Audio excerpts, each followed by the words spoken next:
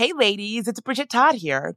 As women, we put our hearts into everything. May is High Blood Pressure Education Month, and it's time to focus on our heart health. Release the Pressure wants to help Black women look at self-care as an act of self-preservation.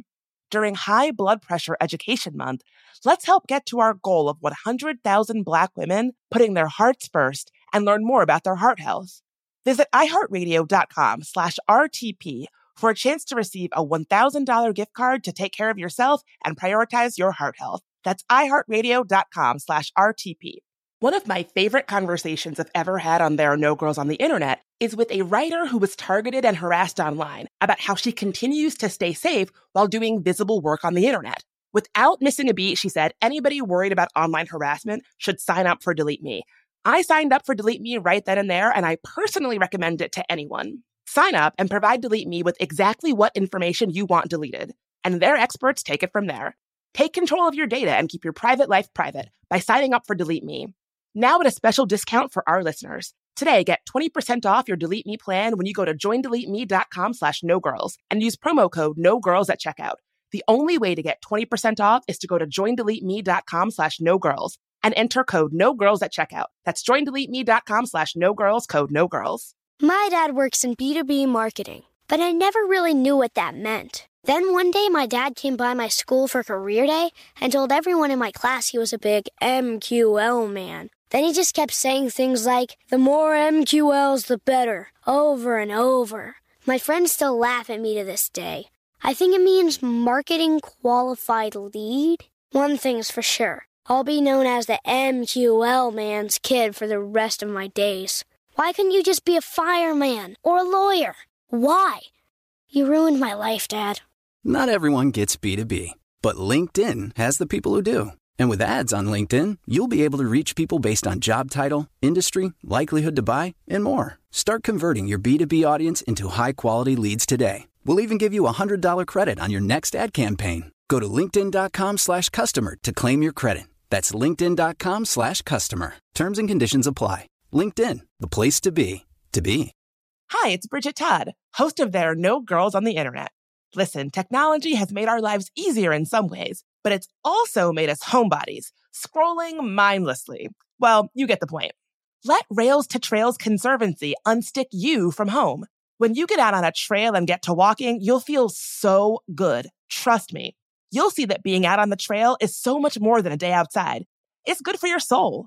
Get ideas for getting outside on the trail from Rails to Trails Conservancy, the nation's largest trails, walking, and biking advocacy organization.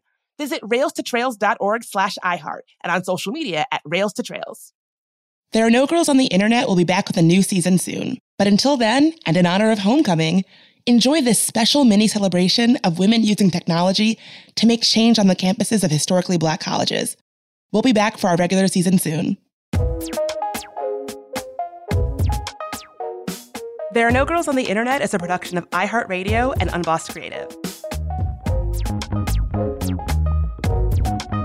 I'm Bridget Todd, and this is There Are No Girls on the Internet. The internet is ephemeral. How can you archive something that happened on social media? Or something that existed completely online? That's actually one of the reasons why I created this very podcast. I saw all the ways that underrepresented communities contribute to the internet and technology, but I saw those same contributions being overlooked or forgotten. I didn't want them to fade away. Audio was a bit like that too. Tape fades, hard drives crash, and pieces get lost forever. In the age of searching text, audio is that much harder to hold on to. But there's something magical about the medium of audio. Hearing someone tell their stories in their own words just hits differently.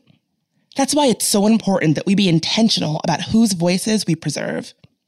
Jocelyn Robinson is an audio producer and preservationist, and she has long-standing roots in the museum community. What if, she thought, we could survey the audio archives of the voices and stories housed at radio stations on the campuses of historically Black colleges and universities, or HBCUs. So in her late 50s, she quit her day job, went back to school, and made it her mission. Jocelyn served as the very first archives fellow at Dayton, Ohio's only national public radio station, WYSO, where she produced Rediscovered Radio, a series built around WYSO's civil rights era audio.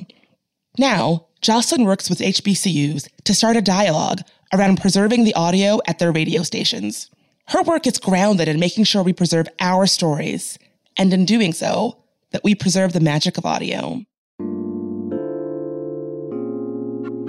So how did you get into your work preserving audio at historically Black colleges? In 2013, I took an audio production course at the local public radio station, and I just got bit by the bug. And by 2015, I had quit my day job and was producing part-time and teaching part-time. And I had always in the back of my mind had this idea that I would love the thought of doing long-form audio at HBCUs, because it's not something that's typically taught in mass communications courses and programs. And when I was working initially, I used some archival audio from WYSO that is mainly from the 60s and 70s into the 80s. And so it reflected the civil rights era and also the movement into Black nationalism, the peace movement, anti-war movement of the 70s. And I just became enamored of historical materials, kind of related to my background in the museum community. There's around 100 roughly HBCUs in existence today, and a third of them, just about, have radio stations. And I thought, if WYSO has this kind of material, it was also a college radio station initially at Antioch College in Yellow Springs.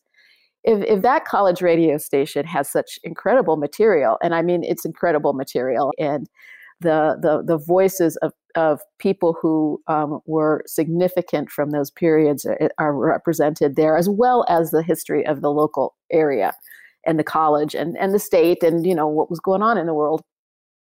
But I thought HBCUs, being the crucible of the civil rights movement in so many ways, must have some materials too.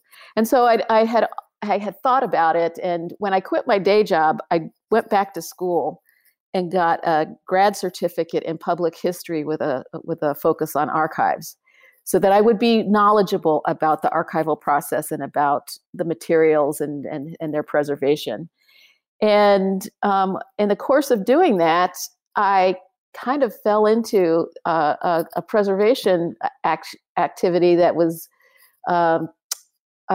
initiated at the Library of Congress, the Radio Preservation Task Force, and that just opened up this whole world of people who were seeking out and figuring out how to preserve and use these materials all over the world. So I was aware of this world, but I became kind of immersed in it, and I became a member of the African American and Civil Rights Radio Caucus of the Radio Preservation Task Force, and went to conferences and did presentations with this idea that wouldn't it be great if we could survey the materials at historically Black colleges and universities, and someday if I can find the funding for it, that's what I'm going to do.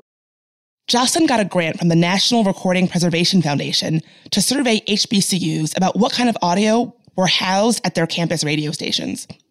How tragic is it to think that an audio recording of Rosa Parks could be collecting dust in some campus basement somewhere? Well, Jocelyn wanted to make sure these radio stations had access to the ability to archive their audio. What I found was that radio stations at most colleges are not necessarily included in the institutional records management or preservation efforts that the college normally takes on, and that it was an opportunity to connect the radio stations with the institutional archives on their campuses and at least get a dialogue going, if not get the institutional archives to take on the task of preserving the audio material. So what was it exactly about HBCUs? Why did you feel like it was so important to be doing that work on HBCU campuses? Having sort of an intimate understanding of the challenges that are faced by HBCUs and also their importance to the American higher education landscape, but and to our communities. I mean, there were times when, teachers, doctors, lawyers, engineers were trained primarily at HBCUs, and that's one of the things that distinguishes a historically Black college from a predominantly white institution. So to me, they are precious. They are sacred ground, and they are in their communities. Here in Ohio, we're a bit isolated. But as I got to know the other my counterparts at other campuses and got to know their institutions, and realizing how important they are to Black people in this country and particularly in the Southeast, they are hallowed ground, and anything that took place there is worthy of not just preservation but also honoring, to look to it as an example of resilience. I don't know that we can even imagine, those of us who do not live in the former Confederate states, what life was like, and how our institutions, our churches, our communities, but especially centered around our historically Black campuses, were refuges, places of where the intellect and ingenuity and creativity of Black people could shine and thrive, and that's an important legacy to honor. And with audio, it's such an intimate and emotionally charged medium. And I think that finding materials, which is very difficult. Radio is ephemeral, and not a lot of recordings were made at times. Making recordings was expensive. A 1/4-inch tape was expensive. The playback equipment was expensive and maybe few and far between at times. That changed, when cassettes became more prominent, but certainly when it was reel to reel, that's a big bulky machine with a big bulky tape. So, to try to find anything, and also, the thing about radio stations is that they often change format when the license changes hands. And what happens is whatever was happening before kind of gets swept up and thrown out into the dumpster. So to make sure that anything that might be of significance at an HBCU radio station is, found and preserved is kind of, it's a mission for sure. Audio is a special medium. That intimacy is one reason why I became a podcaster in the first place. Hearing someone tell their story is just different than reading it in print. Through her work, Jocelyn preserves this intimate magic for future generations. I often wonder if people listening to two audio producers talk about audio production is like boring. But I have to say, when you talked about the intimacy of the medium of audio, like that's what made me fall in love with it. And I'll never forget my grandmother, she's now passed away. She is from Charlotte, North Carolina, and she is a, Black Southern matriarch of a big Southern family. And the University of North Carolina reached out to her to do this archival project where she sat down and talked about her life with a researcher. And I had read clips of this before, and I really enjoyed reading it. But one day I found the audio of her telling these stories, and something about hearing her voice was so different. I had read what she had said before, but hearing her say it in her own words, I've always felt that there's something intimate and magical about the medium of audio. Just, it's so intimate, it's in your ears, and it just can hit you in a different way, I feel. And I don't know, I guess I've always, when people ask, why audio? never really have a good answer, but I think it just always comes back to that intimacy. Well, one of the things that creates that intimacy, if you think about it, is that we're thinking of other media and we're thinking of especially of visual media, what you see is what is in the frame. What you see is what the person who made that image, or whether it's moving or not, but what the person, you're seeing what the person that made that image chose for you to see, what they curated for your eyes. And with audio, I tell people you can't use Photoshop on audio. You cannot change what you hear. Microphones are dumb. They're not smart. They pick up everything. So what you hear is what was heard. You hear all of it. You hear the train whistle in the background. You hear the sirens. You hear the birds singing or the crickets chirping. And so not only do you hear all of that, you hear the emotion in someone's voice. You hear them take a breath and think about what it is they're about to say. You hear them choke up. You hear them laugh. So it's and you hear it all without a filter. The same way that with a visual, that image is curated. So I think that's what creates that sense of total experience, even though it's just coming through your ears. And there's something about that vibration that, it's on a vibrational level, that even in a recording, even in a facsimile, you can feel that vibration. When I first got into podcasting, I was very self-conscious because I was very new at it. And so I would try to edit my audio to make it seem as though, I was just the most well-spoken person. I never, used a filler word. I never stopped and restarted. I never had to catch my breath. I never, cleared my throat while I was thinking.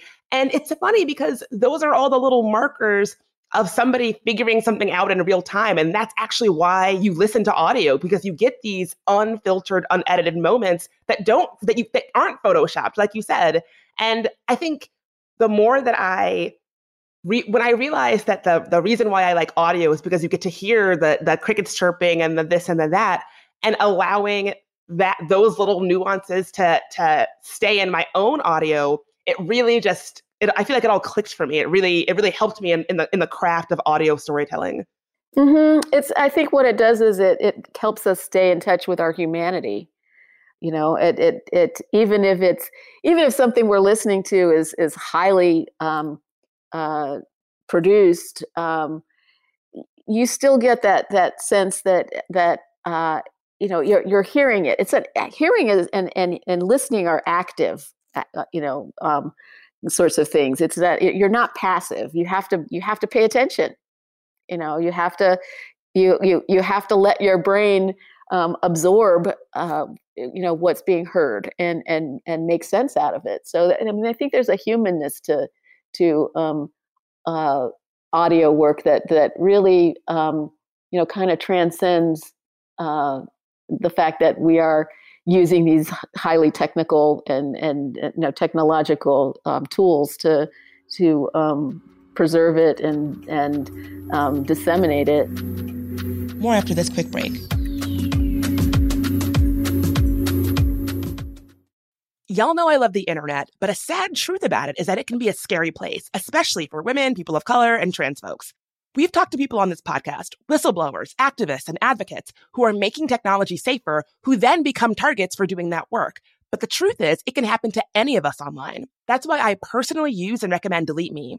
Delete Me finds and removes any personal information you don't want online and makes sure it stays off. Sign up and provide Delete Me with exactly what information you want deleted, and their experts take it from there. Take control of your data and keep your private life private by signing up for Delete Me, now at a special discount for our listeners. Today, get 20% off your Delete Me plan when you go to joindeleteme.com/nogirls and use promo code NOGIRLS at checkout. The only way to get 20% off is to go to joindeleteme.com/nogirls and enter code NOGIRLS at checkout. That's joindeleteme.com/nogirls, code NOGIRLS. Hey ladies, it's Bridget Todd here. May is High Blood Pressure Education Month. It is crucial for us, especially as Black women, to focus on our heart health. We pour our heart and soul into every aspect of our lives, but often our own health takes a back seat. That's where Release the Pressure comes in. It's all about us, Black women, seeing self-care as an essential act of self-preservation. Whether it's for yourself, your family, or your community, your health is invaluable. Let's help get to our goal of 100,000 Black women putting their hearts first and learn more about their heart health. Here's how you can join in. Head to iHeartRadio.com/RTP for a chance to receive a $1,000 gift card to take care of yourself and prioritize your heart health. Let's make our health a priority. Visit iHeartRadio.com/RTP today. Together, we can make a difference in our health and our lives. Join us and let's take care of our hearts together. My dad works in B2B marketing, but I never really knew what that meant. Then one day my dad came by my school for career day and told everyone in my class he was a big MQL man. Then he just kept saying things like, the more MQLs, the better, over and over. My friends still laugh at me to this day.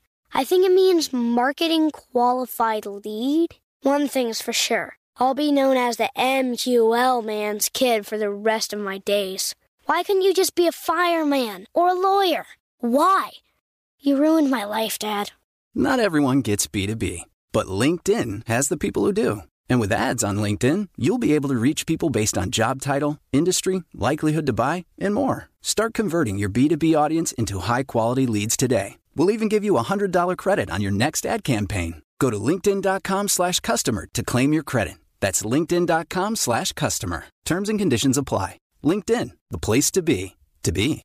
So in 2024, one of my goals is to finally get serious about my finances. It's been kind of a big emotional thing for me. Thinking about money historically has caused me a lot of anxiety and stress because I have a lot of trauma related to money. And if you can relate, if that sounds like you, check out Fearless Finance. Fearless Finance provides on-demand, comprehensive financial planning by the hour. It's a new way to get financial advice without all the headaches, high fees, and commitments that come with traditional financial advisors. Fearless Finance planners don't sell anything. No used car salesman vibe here. And that means no concerns about being sold something just for the commission that it earns a rep. Their planners meet you where you are on your financial journey. No judgment. Whether you're looking to buy a house, optimize your savings, or just want to make sure your finances are okay, they can answer your questions and help you achieve your goals. No question is too small, no problem is too big. Fearless Finance is making financial advice more affordable and accessible. You meet with your planner virtually, and they charge by the hour. Visit fearlessfinance.com today to get started. You can chat with a planner for free to make sure it's a good fit. And you'll get $50 off your first planning meeting when you use code GIRLS. Let's get right back to it. So do you have an example of like a favorite piece of audio that you have found in your work or one that stuck with you? Wow. That might be a big question. That's a big question. You know, I spend so much time listening that I listen to a lot of things. And, you know, I think that's what I love about the archival audio, actually, is that it transports me. You know, it takes me back to a place. There is I think it was probably a Pacifica produced interview with Maya Angelou that just, you know, still knocks my socks off. And it was part of WYSO's collection because back in the day, folks used to swap tape. So it was a tape that ended up somehow in WYSO's tape library, but was produced I believe at WBAI, if I'm not mistaken. So it was you know, from years past, and she sings on it. Wow. She not only speaks her poetry, but she also sings a spiritual. This is Uprising. Up next, the late, great Maya Angelou. It's in the reach of my arms, the span of my hips, the stride of my step, the curl of my lips, 'cause I'm a woman, phenomenal woman. That's me. If you listen to it again, and you know, as we were just saying, you hear everything in her voice. You hear her life in her voice. You hear the Black experience in her voice. It's just it's transportive. It's transcendent. So transformative. That's one of my favorite pieces of audio for sure. According to the Women's Audio Mission, a nonprofit that trains women engineers and producers, less than 5% of the people creating the sounds, music, and media that make up the daily soundtrack of our lives are women or gender nonconforming folks. And as a podcaster, I know that our audio landscape definitely skews white and male, but it also tends to skew young, a dynamic that Jocelyn, who quit her day job to train as an audio producer in her late 50s, challenges. So what was it like getting involved in audio production as a woman in her late 50s? Well, what I felt like I was bringing to the table was a lifetime of experience. So the technical part of it was not a big stretch for me. And in fact, the first time I sat down with Hindenburg and started to edit my own tape, I was in the zone. I was in the flow. Almost immediately. So I'm a musician. I've done other creative pursuits in my life, and it was. I recognized pretty quickly that I was doing something that was filling my heart and soul in ways that other things I had been doing was not. So, that part of it came pretty easily. And then because I was working in some community-based, production areas, it wasn't really an issue so much that here was this person who in her 50s just starting out.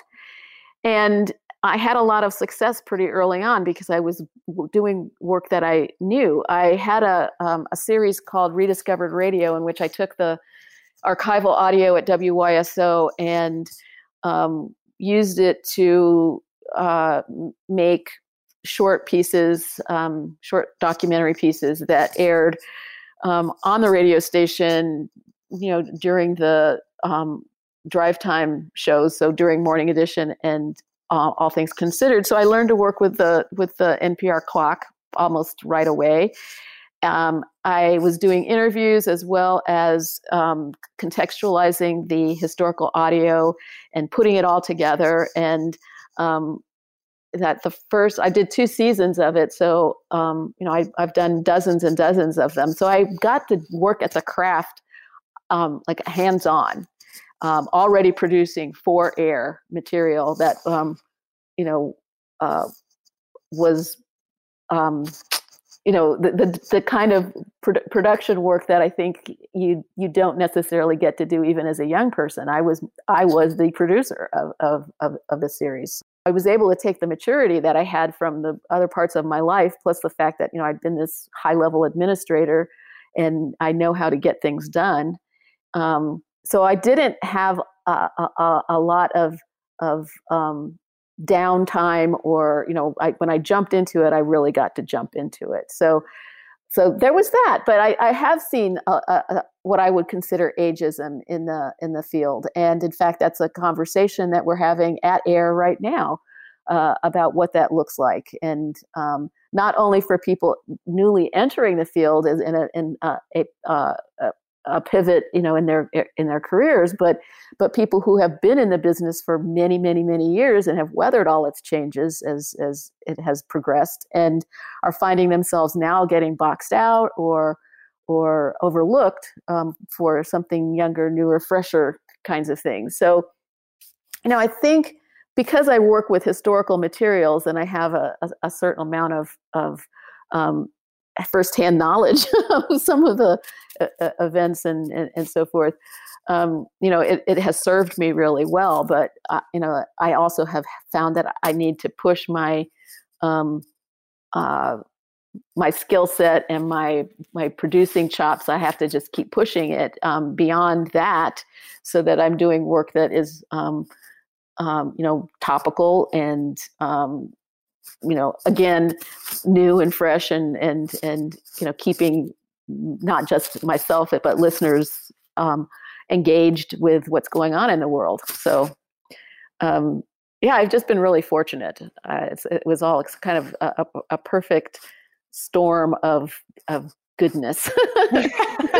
the best kind of storm. Yeah. Yeah. You talked about ageism and how, I don't know, I guess I feel like we have this very pervasive culture where we're obsessed with 30 under 30 lists and people who are sort of young and successful.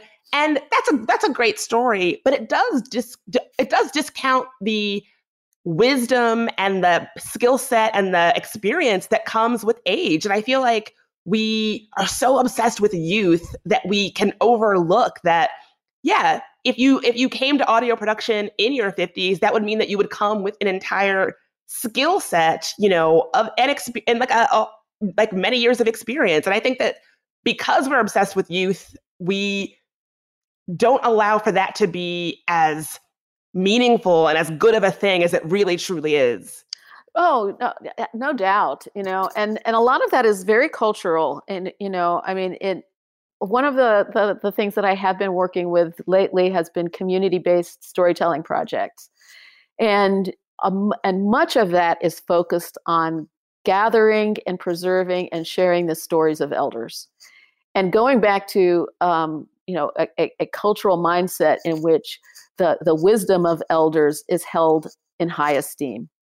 And that is, very much a traditional communities hold elders in high esteem, and trying to move back toward that, I think, is very important. But work with oral histories and with interpreting some of the, say, for instance, interpreting some of the events that some of the historical audio might be representing is who better than someone who was actually there and who experienced it, in their own lifetime.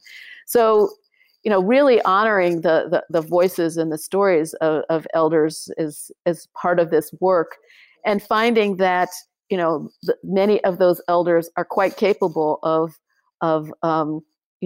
producing and being, active participants in that story gathering and that storytelling. So, that's, I think, really important work. But truly, it's a cultural thing in the U.S. for sure. It's not quite as I think intense in other places as it really is here. It definitely is a cult of youth in the U.S. And one of my favorite things to tell people is, like, there's this old Richard Pryor bit where the junkie and the wino are talking, and the junkie says something to him of the effect, it's like, "You old fool," and the wino says, "Boy, you don't get to be old being no fool." I love that. I love that. I have to tell you, I hope this isn't like too much information, but I'm speaking to you today from my brother's condo in Richmond, Virginia. And okay.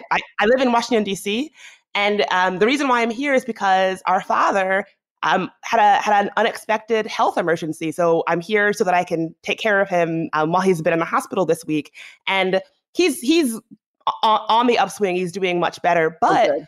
When I brought him in when he came to the hospital on Monday night and he was not doing so well, all I could think was that I wish I had brought my recorder so that we could have a conversation, so that I could remember, like, I could hear his stories and get them on audio. Like, that was all I could think was, God, I wish I had my recorder. God, I wish I had my recorder so that we could have a conversation, because I often worry that, we all love to have our elders in our lives. And then when they pass on, how meaningful would it be to be able to have an archival of those stories in their own words? That was all I could think was, like, I hope I haven't missed my chance to get his stories on audio. That was like the number one thing in my mind. Never leave home without it. That's what I'm learning. That's a producer trick. And sometimes I'm like, why am I hauling this stuff around? Don't use it. It's here, But I have a bag that I love that has my kid in it, and I just make sure that if I'm going to be someplace where I don't know what's going on necessarily, that it's in the car. I just take it with me everywhere. But the other thing is, you have a recorder probably, in your back pocket, and done right, you can capture some pretty decent audio with a smartphone. And so in a pinch, you've got something right there that you could use. And StoryCorps has done a marvelous job of making it possible, democratizing the whole notion of preserving stories. And their interface for recording is really, really good. But you can get a pretty decent recording if you have an iPhone with voice memo. So voice memos is a perfectly good recorder. On this podcast, what I try to do is sort of create a kind of audio archive of underrepresented people and their contributions to technology, to digital culture, to internet culture, specifically because I feel those things can be kind of ephemeral. They can, the internet changes so quickly and people forget about what came before. And so I wanted to chronicle some of this. What would your advice be to make sure that more underrepresented communities and voices are having their stories included in records and archives so that we know they existed? Well, particularly with podcasts, there are a number of people who are developing podcast archives. And seeking those folks out is important. But also public libraries are undertaking some audio preservation. We work with the Greene County Public Library here to preserve some of the digitized material from the WYSO collection, which includes oral histories and so forth from the civil rights era. So making sure that you approach your existing institutions to be able to make sure that they're including your materials in their collections as a member of that community, I think is an important thing to do. And I think that that's something that archivists as a profession are looking at more of, knowing that they are gatekeepers for cultural materials and knowing historically what that has meant, in which white supremacy has created barriers to that material being collected and preserved. So, there are many, many archival projects and archives that are, I think, opening their collecting, policies to right wrongs that have been perpetrated in the past.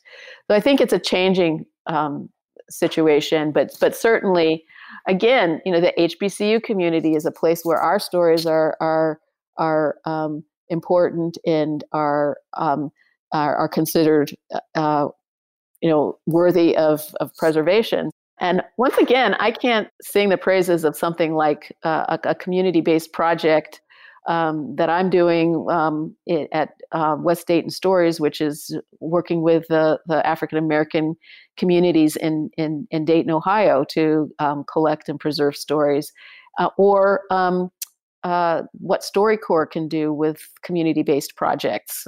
They have a whole tutorial that can teach an organization about how to collect and gather stories and preserve them through the StoryCorps at the Library of Congress, or through their own means in the libraries or what have you in the community. So there's that, but I think part of it too is there's an understanding that materials are somewhat ephemeral themselves.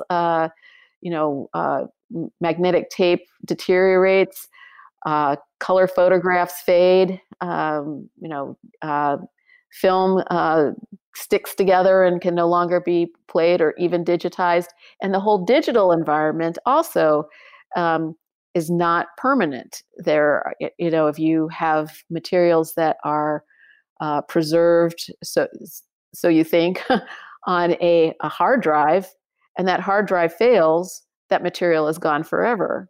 So, digital preservation is as a whole world unto itself. And, look for libraries often will have, little preservation workshops for families and individuals. And sometimes there's a lot to be found there. But then there are some wonderful websites that have, material that people can read to figure out how to preserve their photographs or preserve their old tapes or what have you. And the Library of Congress has a really good website for that. So, there's information out there, but it really does help to talk to somebody who's in the know. And oftentimes that's, somebody you can find at your local library. I love how oftentimes it always comes back to libraries. Like, we forget what a resource they are. Oh, they're so important. They are community touchstones for sure, and in many communities. And it's really one of those places where civic life can take place, and that's their charge, and that's what they're there for. So it's not just a repository for books, but and reading material, but there's so many other things. And today's libraries are places where there are maker spaces, and they have podcasting studios, and they do training in podcasting or audio or oral history gathering and all of those things. So, they're really great resources for all of it. Yeah, I mean, you're a great resource too. You've really created this model of how institutions can be thinking about preservation and how all of us can be thinking about preserving the stories for our own families and our own communities so the next generation can learn from them when we're gone. So, to that end, what do you hope that people say about your work 100 years from now?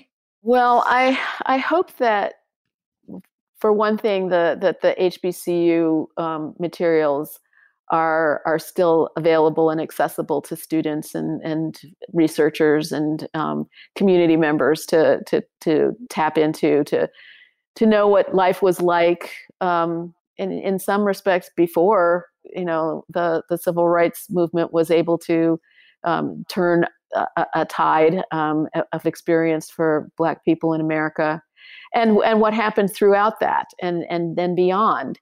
And if you don't pay attention to history, you're doomed to repeat it, of course. And that's something that I think we're realizing today that we are experiencing because we haven't paid good enough attention. We haven't paid attention well enough to what's happened in the past and what's been done in the past. And that's an important thing to do. So, 100 years from now, I want it to start with the HBCUs, but I'm also hoping that the model that we set through the projects that are about preserving radio material from historically Black colleges and universities, it was a model for others to follow, and that other marginalized and others whose voices have been left out of the American dialogue have a template to follow, so that they too can preserve their voices. Our voices and our stories matter. Preservation isn't just for institutions. We should all be thinking about preserving the stories in our communities and our families for future generations to come. Don't let them fade away. We hope you enjoyed this special celebration of women making change at HBCUs. We'll be back with more There Are No Girls on the Internet soon. Got a story about an interesting thing in tech or just want to say hi? You can reach us at hello@tangoti.com. You can also find transcripts for today's episode at tangoti.com. There Are No Girls on the Internet was created by me, Bridget Todd. It's a production of iHeartRadio and Unbossed Creative. Jonathan Strickland is our executive producer. Tari Harrison is our producer and sound engineer. Michael Amato is our contributing producer. I'm your host, Bridget Todd. if you want to help us grow, rate and review us on Apple Podcasts. For more podcasts from iHeartRadio, check out the iHeartRadio app, Apple Podcasts, or wherever you get your podcasts.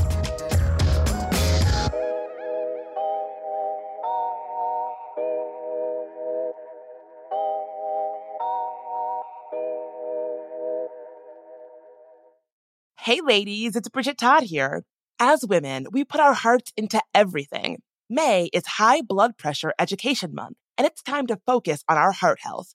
Release the Pressure wants to help Black women look at self-care as an act of self-preservation. During High Blood Pressure Education Month, let's help get to our goal of 100,000 Black women putting their hearts first and learn more about their heart health. Visit iHeartRadio.com/RTP for a chance to receive a $1,000 gift card to take care of yourself and prioritize your heart health. That's iHeartRadio.com/RTP. Hi, it's Bridget Todd, host of There Are No Girls on the Internet.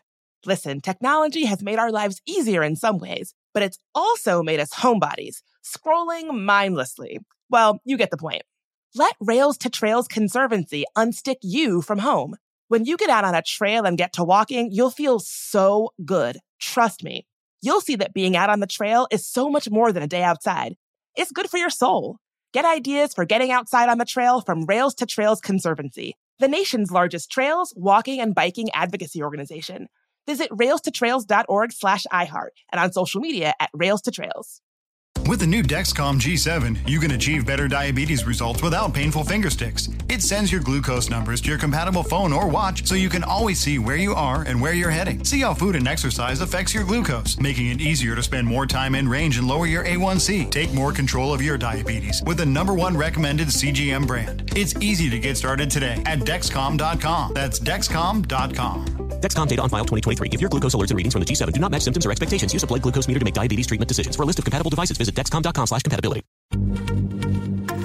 Happy Pride from Tomboy X, celebrating pride in the queer community all year. Queer founded, queer run, and the makers of the original boxer briefs for women, creating sustainable size and gender inclusive underwear, swimwear, and loungewear for all bodies so you feel comfortable in your own skin. Tomboy X just dropped their Pride 24 collection. Obsessively fit tested for all-day comfort in sizes 3 extra small through 6X. Visit tomboyx.com.